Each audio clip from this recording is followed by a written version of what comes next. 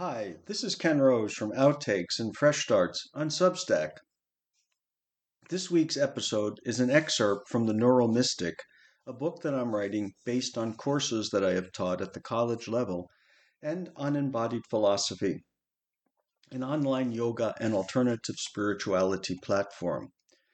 The Neural Mystic, The Brain, Meditation, Happiness and Transcendence, Excerpt 4, Final Part of Chapter 1. Are you concentrated? When we begin to meditate, our minds often wander in countless directions. That's why we need to train our concentration muscles. Before we start training our meditation capacity or meditation muscles, however, it's helpful to know our skill level in controlling attention or concentration. So let's test ourselves. Observe your mental stream for 1 minute and jot down a word or name for each mental event that occurs during that time. Add them up. How many events occurred in that minute? The higher the number, the less concentrated you are, and the less happy and the more stressed you might be. How do we know that? A wandering mind is an unhappy mind. A famous 2010 study published by Matthew A. Killingsworth and Daniel T. Gilbert in Science claimed that a wandering mind is an unhappy mind. They found that, although our minds are programmed to function in a stimulus-independent manner, the greater the rate of mind wandering, the less subjectively happy we feel. A later study agreed that mind wandering, which is connected with greater activity in the brain's default mode network, or the DMN, is linked to feelings of unhappiness. This study also indicated that parts of the DMN, the medial prefrontal and posterior cingulate cortices, are less active in experienced meditators. A more recent study suggests that reduced mind wandering is evidence of skill in meditation. This means that a measure of sustained practice in meditation is the degree to which a meditator's mind stops wandering, especially when meditating. Still, another study suggests that controlling mind wandering increases happiness. But a few caveats are in order.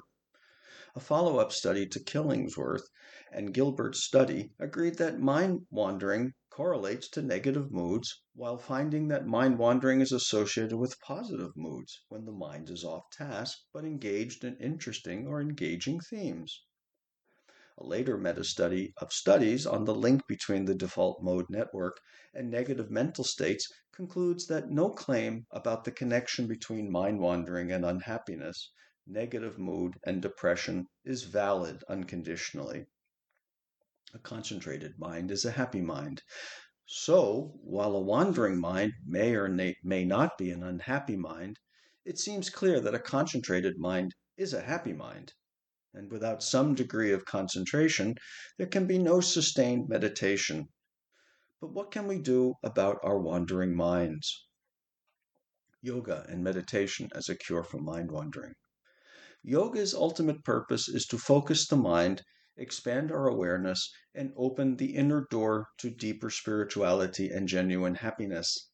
This is the meaning of the word yoga as classically and famously defined in the second sutra in the Yoga Sutra. Yoga is the cessation of mental movements. Concentration, opening the mystical door.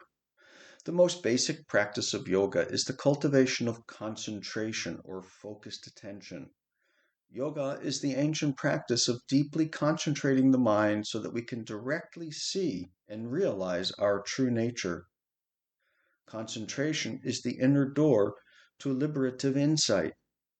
Yoga, contemplation, and meditation are concentration practices that set into action a mental and biological process leading from everyday awareness to non-dual union with being, the divine, in the whole of life.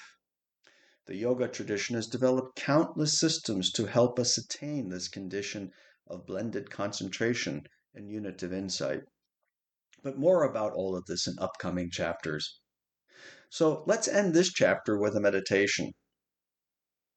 This is the script. I will just read it right now. You can listen to it again, or you can look at the post on Substack and adapt this to your own meditation practice.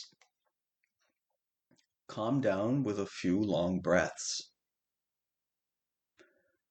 Focus on the breath and return to the breath whenever your attention wavers. As you become more absorbed in the breath, notice that your body is not merely a physical lump or a machine, but an always changing, self-weaving tapestry of sensations and electrical charges. Become aware of the radiant and empty background from which this tapestry of events arises. Rest in that self-emptying and world-manifesting radiance. Before I go, I'd like to suggest a reading that goes along with this first chapter of The Neural Mystic. A book that is still worth reading is a classic and still influential book by William James, The Varieties of Religious Experience, a study in human nature, which was published in New York in 1902. Particularly relevant for our topic are lectures 1, 16, and 17.